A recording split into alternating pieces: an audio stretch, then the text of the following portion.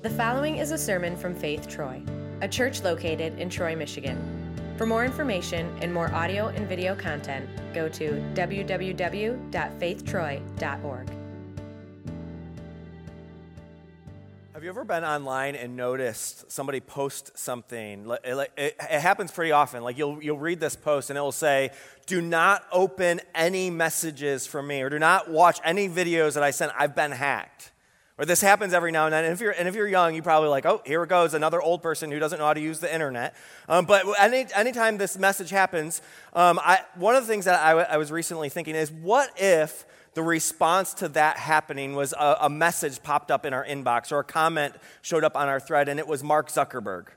Mark Zuckerberg's the CEO of Facebook, and so one of the wealthiest people in the world, one of the CEOs of one of the largest organizations there is. And so what if when that happened, that was the response? Like the CEO got involved, popped up in your inbox and said, "Don't worry, I've got you covered." And then he gets on the phone and gives you a call and says, "All right, we're going to take care of this, and what did you click on?" And like he started dealing with the problem. Like most of us would probably be a little bit surprised. Like the CEO of Facebook would have more important things to deal with than my inability to properly use the internet. Like he's got much bigger problems to deal with. He probably has assistants who report to assistants who report to assistants who report to assistants who can be much better equipped to handle that kind of problem. I mean, you'd be flattered, but it seems a little bit insignificant for him to deal with that kind of problem. Well, when Jesus begins his ministry, and when he begins doing miracles, the very first miracle that gets recorded for us fits into that same kind of category. It feels a little bit insignificant. Like the very first thing, like all the things that we know about what Jesus would come to do and who he is, the first miracle that Jesus gets involved with is a catering snafu. Like he seems to care enough about this thing that is really a little bit menial. Like for the Messiah, who they've been waiting thousands of years to arrive, the first thing he does is water into wine. Like that seems a bit trivial. If you could turn in your Bibles to the book of John, chapter 2. If you're using the Bibles in front of you, it's on page 1648. Today we are beginning a new series called Signs and Wonders. And throughout the series, we are going to look at the miracles of Jesus throughout the book of John. And what we know about signs is signs always point to something. Signs tell us that there's something coming up. There's something ahead that we should be aware of. And so in all of these miracles, John refers to them as signs because there is more that meets the eye than just what is happening. There's what happens, there's the miraculous, there's the wonder, but it's also pointing to something bigger, more significant going on. And so this first miracle is a miracle that seems a little bit menial, a little bit insignificant. Yet it's in this insignificant moment that it points to something. And so why does Jesus do this? Why does he get involved at this wedding with something that seems so unimportant? A few weeks ago, I was praying with my oldest son, Eli, at bedtime, and one of the ways that we've been praying is we've been looking back on the day and then just talking and listening to God when it came to the events and things that happened throughout the day. And so this particular day was difficult for Eli. He had a hard day at school. And so we were talking about some of the challenges and some of the things that came up in the day at school. And so one of the burdens that he was feeling is he was upset because one of his closest friends that he was sitting by in school, he wasn't going to be able to sit by this friend anymore. And so we're talking about that and talking about the feelings and the emotions and talking to Jesus about that and bringing those burdens to Jesus. And so in the midst of this conversation, I said to Eli, I said, "Well, how about we ask Jesus, like, what should we do? Like, because Jesus is full of good ideas. How about we ask Jesus and listen to Jesus and just see, maybe he'll have some ideas that can help us out with this." And so Eli, I mean, he's a logical thinker, and so he's thinking about this. And he's like, "Well, it's not going to work."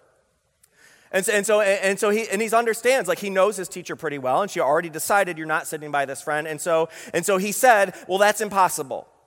I'm not going to sit by my friend anymore." And so I immediately responded with something that I regretted saying right away. I said, "Well, that's good because Jesus loves to do impossible things."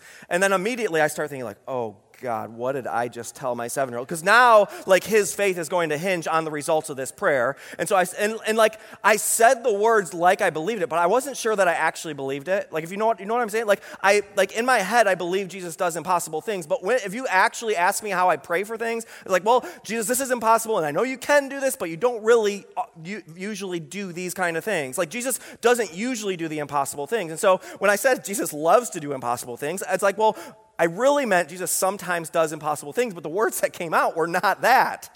And so I walked back to my room after we prayed for Jesus to do what Eli felt like was impossible. And I'm like, God, please help me out on this. Like, God, like what, like, I don't know why I was saying, and I'm like, God, like, and I know this seems a little bit menial and pretty trivial. Like, you've got way more important problems to get involved with, but can you help out here? So a few days later, we get a phone call from Eli's teacher. And so she's calling about a number of things that we've been talking to her about. And so it has nothing to do with Eli's friend, but she wants to talk to us about a number of things. And so happens to be in the midst of this conversation, she mentioned something to Jessica. She said, well, today was actually a really good day for Eli. And I think the thing that helped is I ended up moving this kid. And when I moved that kid, I had to move another kid. And then I moved this kid who Eli really loves to sit by. And I'm overhearing this, and I'm like, you've got to be joking me. Like seriously, like that's what's happening in this conversation. And so then I go in and pick up Eli, and I'm like, Eli, did you get to sit by your friend today? And he has the biggest smile. And I'm like, Eli, like you said that was impossible. He's like, I know. I was like, Eli, that's what we prayed for. And he's like, I know. And now I don't know, like, if is that a miracle? Is that coincidence? I don't know what category you want to put it into. All that I'm saying is Eli said it was impossible. I said Jesus loves to do impossible things. We prayed for it to happen, and something happened. Like, I don't know what category you want to put that into, but it seems like there are times where insignificant things God cares about. And isn't that what we see in the book of John, chapter 2, when Jesus turns water into wine? It seems like there's something that's pretty insignificant that Jesus, for some reason, gets involved with. And I don't know how God chooses what he chooses to do.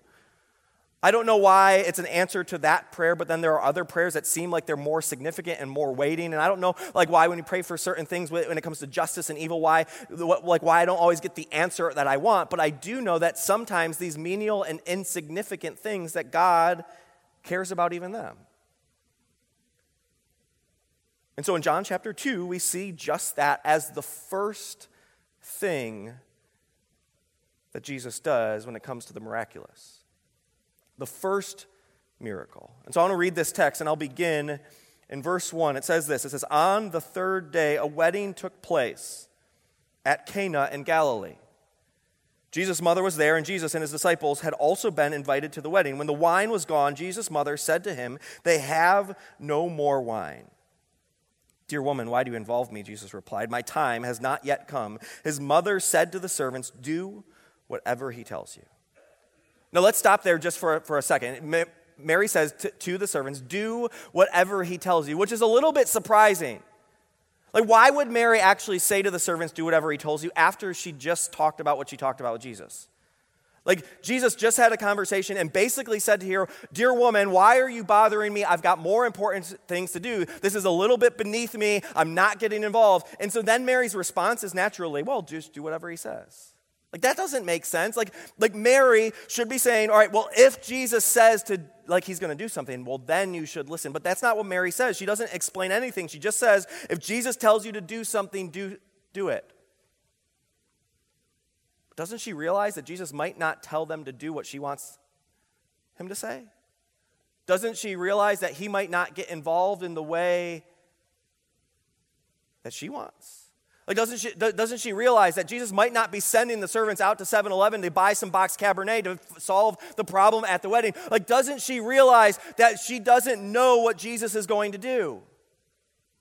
But that's the point.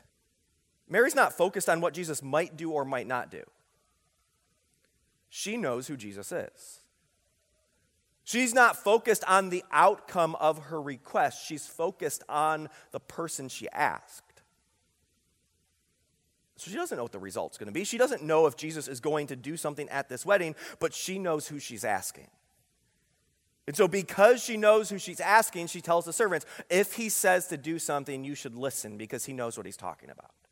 See, when you trust who God is, you'll be able to follow even when you don't know what he will do. And isn't that the challenge when we pray for the impossible? That we don't know how God's going to respond. We don't know what his answer is going to be. We don't know what the results will look like. But for Mary, when she asks Jesus to do something, she doesn't know what he's going to do, but she certainly knows who he is. She certainly knows that he cares and he knows and he listens. Let's continue. Verse 7, Jesus said to the servants, fill the jars with water.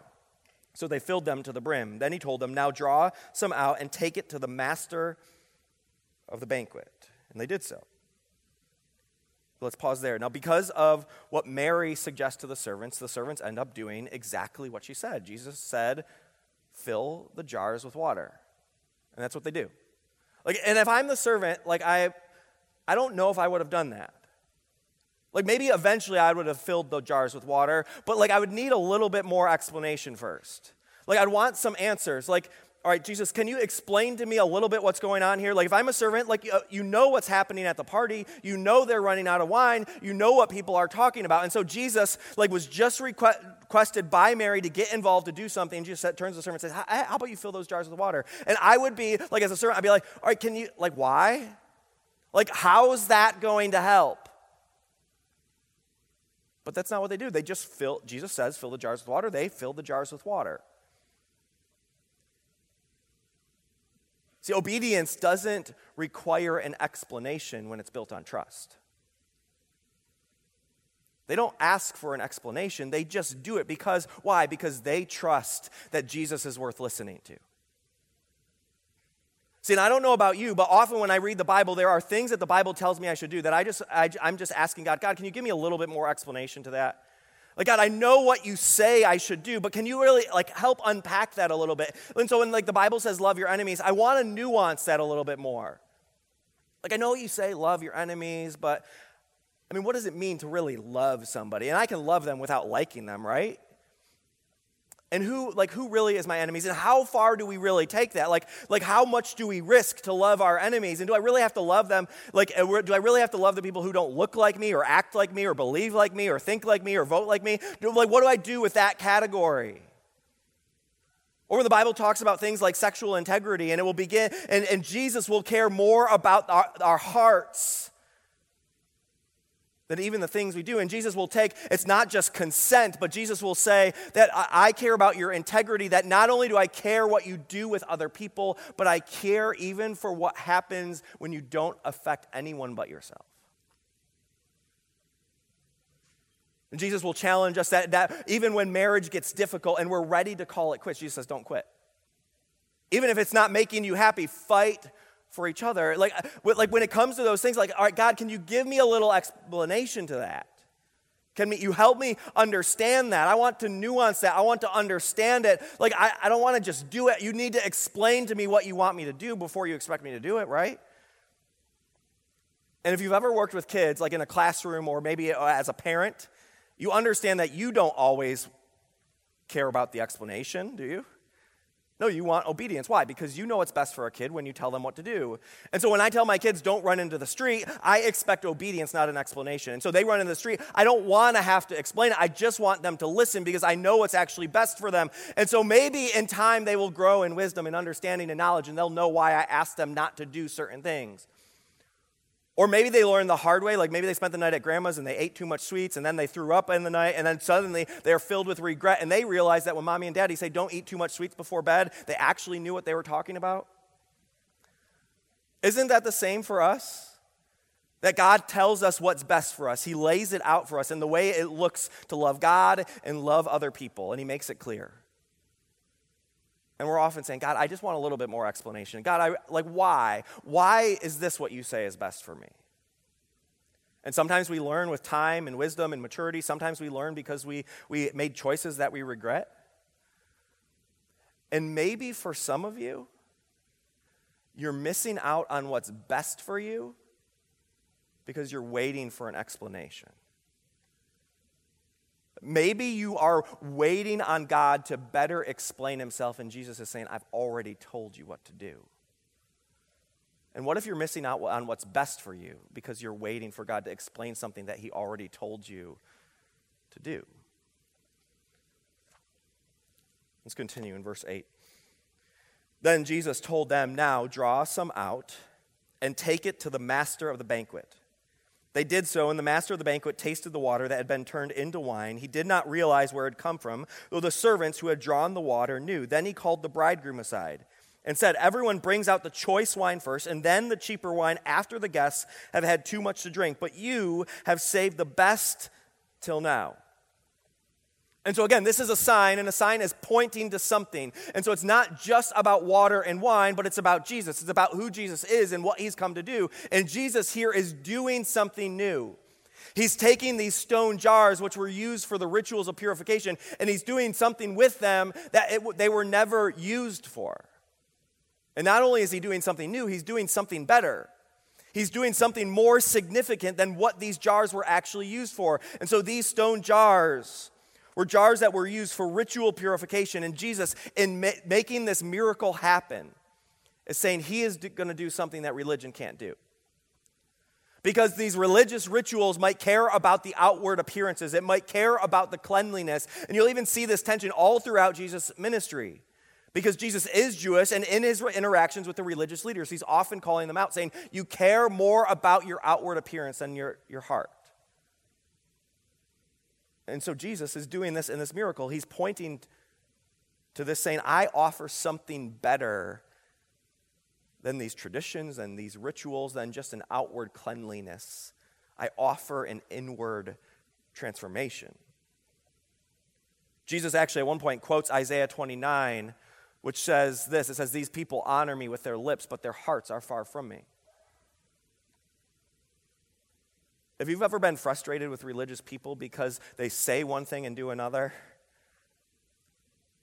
or because they seem like they have all the answers, but then when you see the way they live their lives, they seem in conflict, Jesus isn't having that either. Like, that's the thing that Jesus often criticizes the most, and the people he most criticizes are the religious people. And Jesus says, I've come, and although these people might honor me with their lips, I don't want to care about the things that people say on the inside. I want to draw hearts to me. Because it's not about saying and doing the right thing. It's about a heart that trusts Jesus, which will change the things that we say and do. But Jesus is more interested in the heart first. And so these 6 stone jars, Jesus isn't interested on what's on the outside of the jars, what the jars were typically used for. He's interested on what's going to happen on the inside. And now 6 also just so happens to be the biblical number of incompletion. And so as Jesus is coming here and saying, all right, well, what these jars could do, it might have been good, it might have been helpful, it might have even been a valuable part of the Jewish tradition, but he's saying, I'm doing something better because it couldn't quite do what you needed it to do. And so Jesus offers something better. Paul in Corinthians describes us as holding treasure in jars of clay, where there's this connection here, that when Jesus makes a change in the inside of these jars, so also Jesus does with us. And I love the descriptor for how much water is here. The text tells us they were filled to the brim. Like, I picture like there is so much water in these jars that just by walking by the jars, like just moving just enough, like wine would start spilling over the top. Like, just in case you aren't sure that there's going to be enough wine, Jesus is doing something excessive. Like, he's going far above and beyond what is necessary to make sure there's enough wine at this wedding. And some of you need that excessive kind of grace, because some of you don't believe that it could be enough for you. Like, some of you believe, all right, Jesus is good, and he's got some good ideas and some revolutionary things, and he does some miracles, but they don't seem to ever help me. And some of you have some stuff going on, like, in your heart. You're like, all right, but you don't know the dark places in my soul. You don't know the depression that I'm experiencing. You don't know the things that I'm afraid of. You don't know the things I've said, the things I've done. You don't know the hurt that I've caused. And Jesus is going excessive in this miracle to say that there is no amount of sin or brokenness that is too big for me. And not only that, but Jesus is excessive because not only that, he says, not only is there enough for you, but there's some left over. Like, I have enough grace for all of the most significant pain and brokenness in your life and for the things that seem like they're insignificant. And so Jesus does something excessive here, and he says, watch what I can do with these stone jars.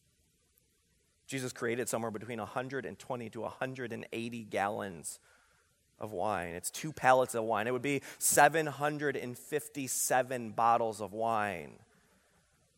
Like, he goes over the top, which is the way he acts with us. When Jesus forgives your sin, he doesn't just forgive some of it. And do you realize how excessive that is to say that Jesus forgives all your sin? Jesus has not only forgiven your past sin, but he's forgiven you of the sins that you haven't thought of yet. Right? That's ridiculous. Like Jesus is a step ahead of us, already forgiving us for the things that we didn't even know were coming. When it comes to the pain and the grief that you experience, Jesus is excessive in his gifts to you so that he can give you even greater joy than the pain you've experienced. When it comes to the shame that you live in and the things that you believe about yourself, Jesus is so excessive that he will speak to you and whisper to you in your ear who you are until you believe it. Why? Because that's what Jesus does. He is always excessive in his grace, and he does that. So when you experience what Jesus does, what you will find is that it's not coming just to do cool tricks or to have compelling ideas, but he's coming and he will change you from the inside out. That's why John says about this, what Jesus did here in Cana of Galilee was the first of the signs. And he says the signs point to his glory, and his disciples believed in him. When Jesus showed up at this wedding, the presence of God was made known. And so we see Mary trust who Jesus is, even before she knows what Jesus is going to do. We see the servants trust and obedient to Jesus, even before they really know what's going on. And we see Jesus here making his presence known, because when Jesus shows up, he shows up. When Jesus shows up, he always shows up. And so it doesn't matter how big the mess is. When Jesus shows up, he gets to work. When Jesus shows up in your sin, he begins forgiving and wiping the slate clean. When Jesus shows up in your shame, he rewrites the things that you believe about yourself. When Jesus shows up, he always shows up, and he goes far above and beyond what we could even imagine. And I love how John, we could spend weeks on this text alone looking at all the signs, because signs, again, are pointing to something. And so John, even all throughout this, is weaving little hints and saying, oh, look at this, look at this, look at this, things that we might not even catch on. Like, for example, just one of these ideas. John says this miracle happens on the third day. That's funny. Like other things that are kind of important happen on the third day. The obvious, Jesus rose from the dead on the third day, but it's not just that, actually. Jonah was spit out the belly of a whale on the third day. And think about Jonah. Like, Jonah was in the whale because he believed that God's grace couldn't be big enough for certain people. And so on the third day, he gets spit out of the belly of the whale and gets sent to the people that he did not want to extend God's grace to. And God says, you're going there anyway. And so on the third day, God makes it known that his grace is far more excessive than we even thought. On the third day is when Moses came down from the mountain. So Moses was on the mountain in the presence of God, being given the word of God and the commands of God. And so he comes down from the mountain with some things that he wants people to obey despite what they believe or understand about them. So Moses in the presence of God and asking God's people to be obedient without explanation. And so Jesus shows up at this wedding. Jesus, who is God in flesh, present at the wedding. And when Jesus shows up, he shows up at this wedding. He changes the wedding. He changes the experience for the guests. Now, I don't know where you're at, but maybe for you in your relationship with Jesus, you're just thinking, God, I want to be used by you. I want to experience your power working through me for other people. And I think you can see that in this story. Because if that's you, if you are longing to be used by God, the place that you find yourself in the story is the servant. Because without the servants, the miracle actually doesn't happen. I mean, it's God's power. It's God the one doing the miraculous. But for some reason, Jesus chooses to use these servants to make that happen. And so maybe for you, I want to desperately be used by Jesus. And Jesus is saying, just hand out some water. And you're like, how is that going to work? And you say, don't look for the explanation. Just obey to me. Just listen. And so fill these jars with water and start handing it out and watch what I can do. Maybe Jesus is asking you to do something and you need to stop asking him to explain it and just do it. Start handing out the water and watch what he'll do. Or maybe for you, you feel like you've been at this party and the party is coming to a screeching halt and it's not supposed to end yet. You feel like you are watching the joy seep out of the party. And maybe you've begun to hear the chatter of what this means about you, the party planner. And so you are experiencing embarrassment, and you're hearing the gossip and the lies of what people have to say about you, because this brings about shame about you and about your marriage and about your family. And so you are beginning to stress out and hear these lies. And so Jesus shows up to you at this party and says, just have a drink. And when he hands you that bottle of wine, he's saying to you, all right, you may feel like it's all falling apart, but it hasn't. In fact, not only is this wine, but like this wine is just for you. Like I made it, and it's not just any wine. It is the very best wine, and I've given it for you because you are that important to me. When God shows up, his presence changes a place. And I wonder what would happen if we longed for that in our life. Longed for the presence of God to show up in our lives personally. To experience the presence of God in our homes and to watch how God would transform our homes and to see God move in and throughout a community because he was present in that place. To see what would happen when we experience the presence of God in our church. Like imagine how that would change things. The Apostle Paul in the book of Ephesians has this incredible text that I think is fitting considering the miracle that Jesus does here with wine. And Paul says, do not get drunk on wine, which leads to debauchery. Instead, be filled with the Spirit. In other words, he's saying, all right, just as you can get consumed by wine, and just as that wine changes the way you think and the way you talk, the way you act, he says, I want you to be people who are filled by the Holy Spirit. The Holy Spirit whose very presence will transform the way you see, the way you talk, the way you live, the way you act, and that will be experienced by everyone who comes into contact with you. I once heard a preacher talking about this text that described it and asked it an important question that I think was incredibly challenging. And he said, what would be more offensive to you? Would you be more offended if I were to stand up here inebriated, drunk and speaking foolishness, unable to walk off the stage? Or would you be more offended if completely sober-minded I preached eloquently but devoid of the power of the Holy Spirit? What would bother you more? May we be a place that longs for the power and the presence of the Holy Spirit, because when the Holy Spirit shows up, he speaks and he works and he moves.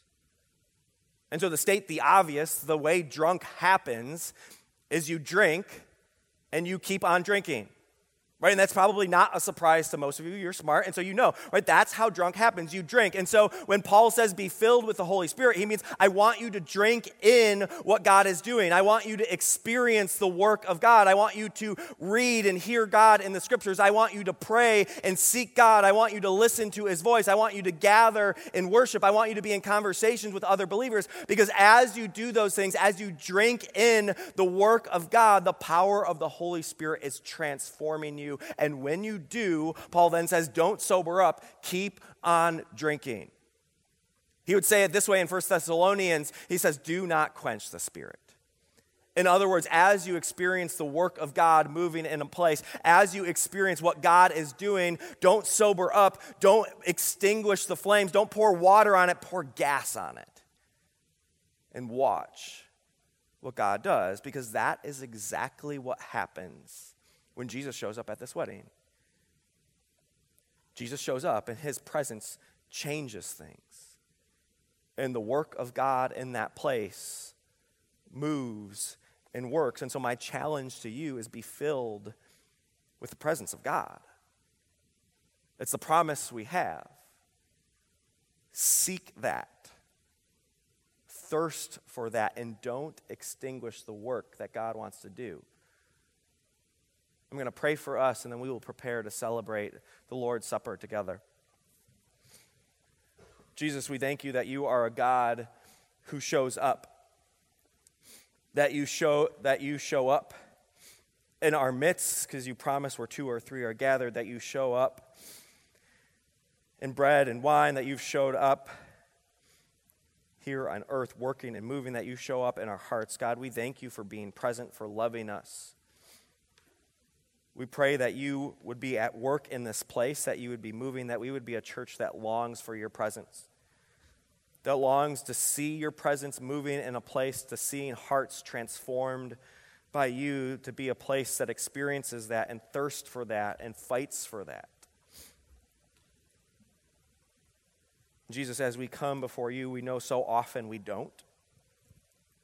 There are times where we quench the work of the Holy Spirit. There are times where we doubt it, where we don't believe it, where we don't long for it. There are times where we don't love you the way we should, times we don't love other people. And so, God, I pray that you would forgive us for those moments. And as we gather together and as we confess to you, which just means being honest about our own sins, God, I pray that you would speak to us and bring to our hearts and our minds the times where we have fallen short. Reveal those things to us so that we might confess them and cling to you. The promise of Jesus is that the grace he offers to you doesn't ever run out. Jesus is excessive in the grace he wants to give to you. And he speaks to you this morning that your sins are forgiven in the name of the Father and of the Son and of the Holy Spirit. Amen.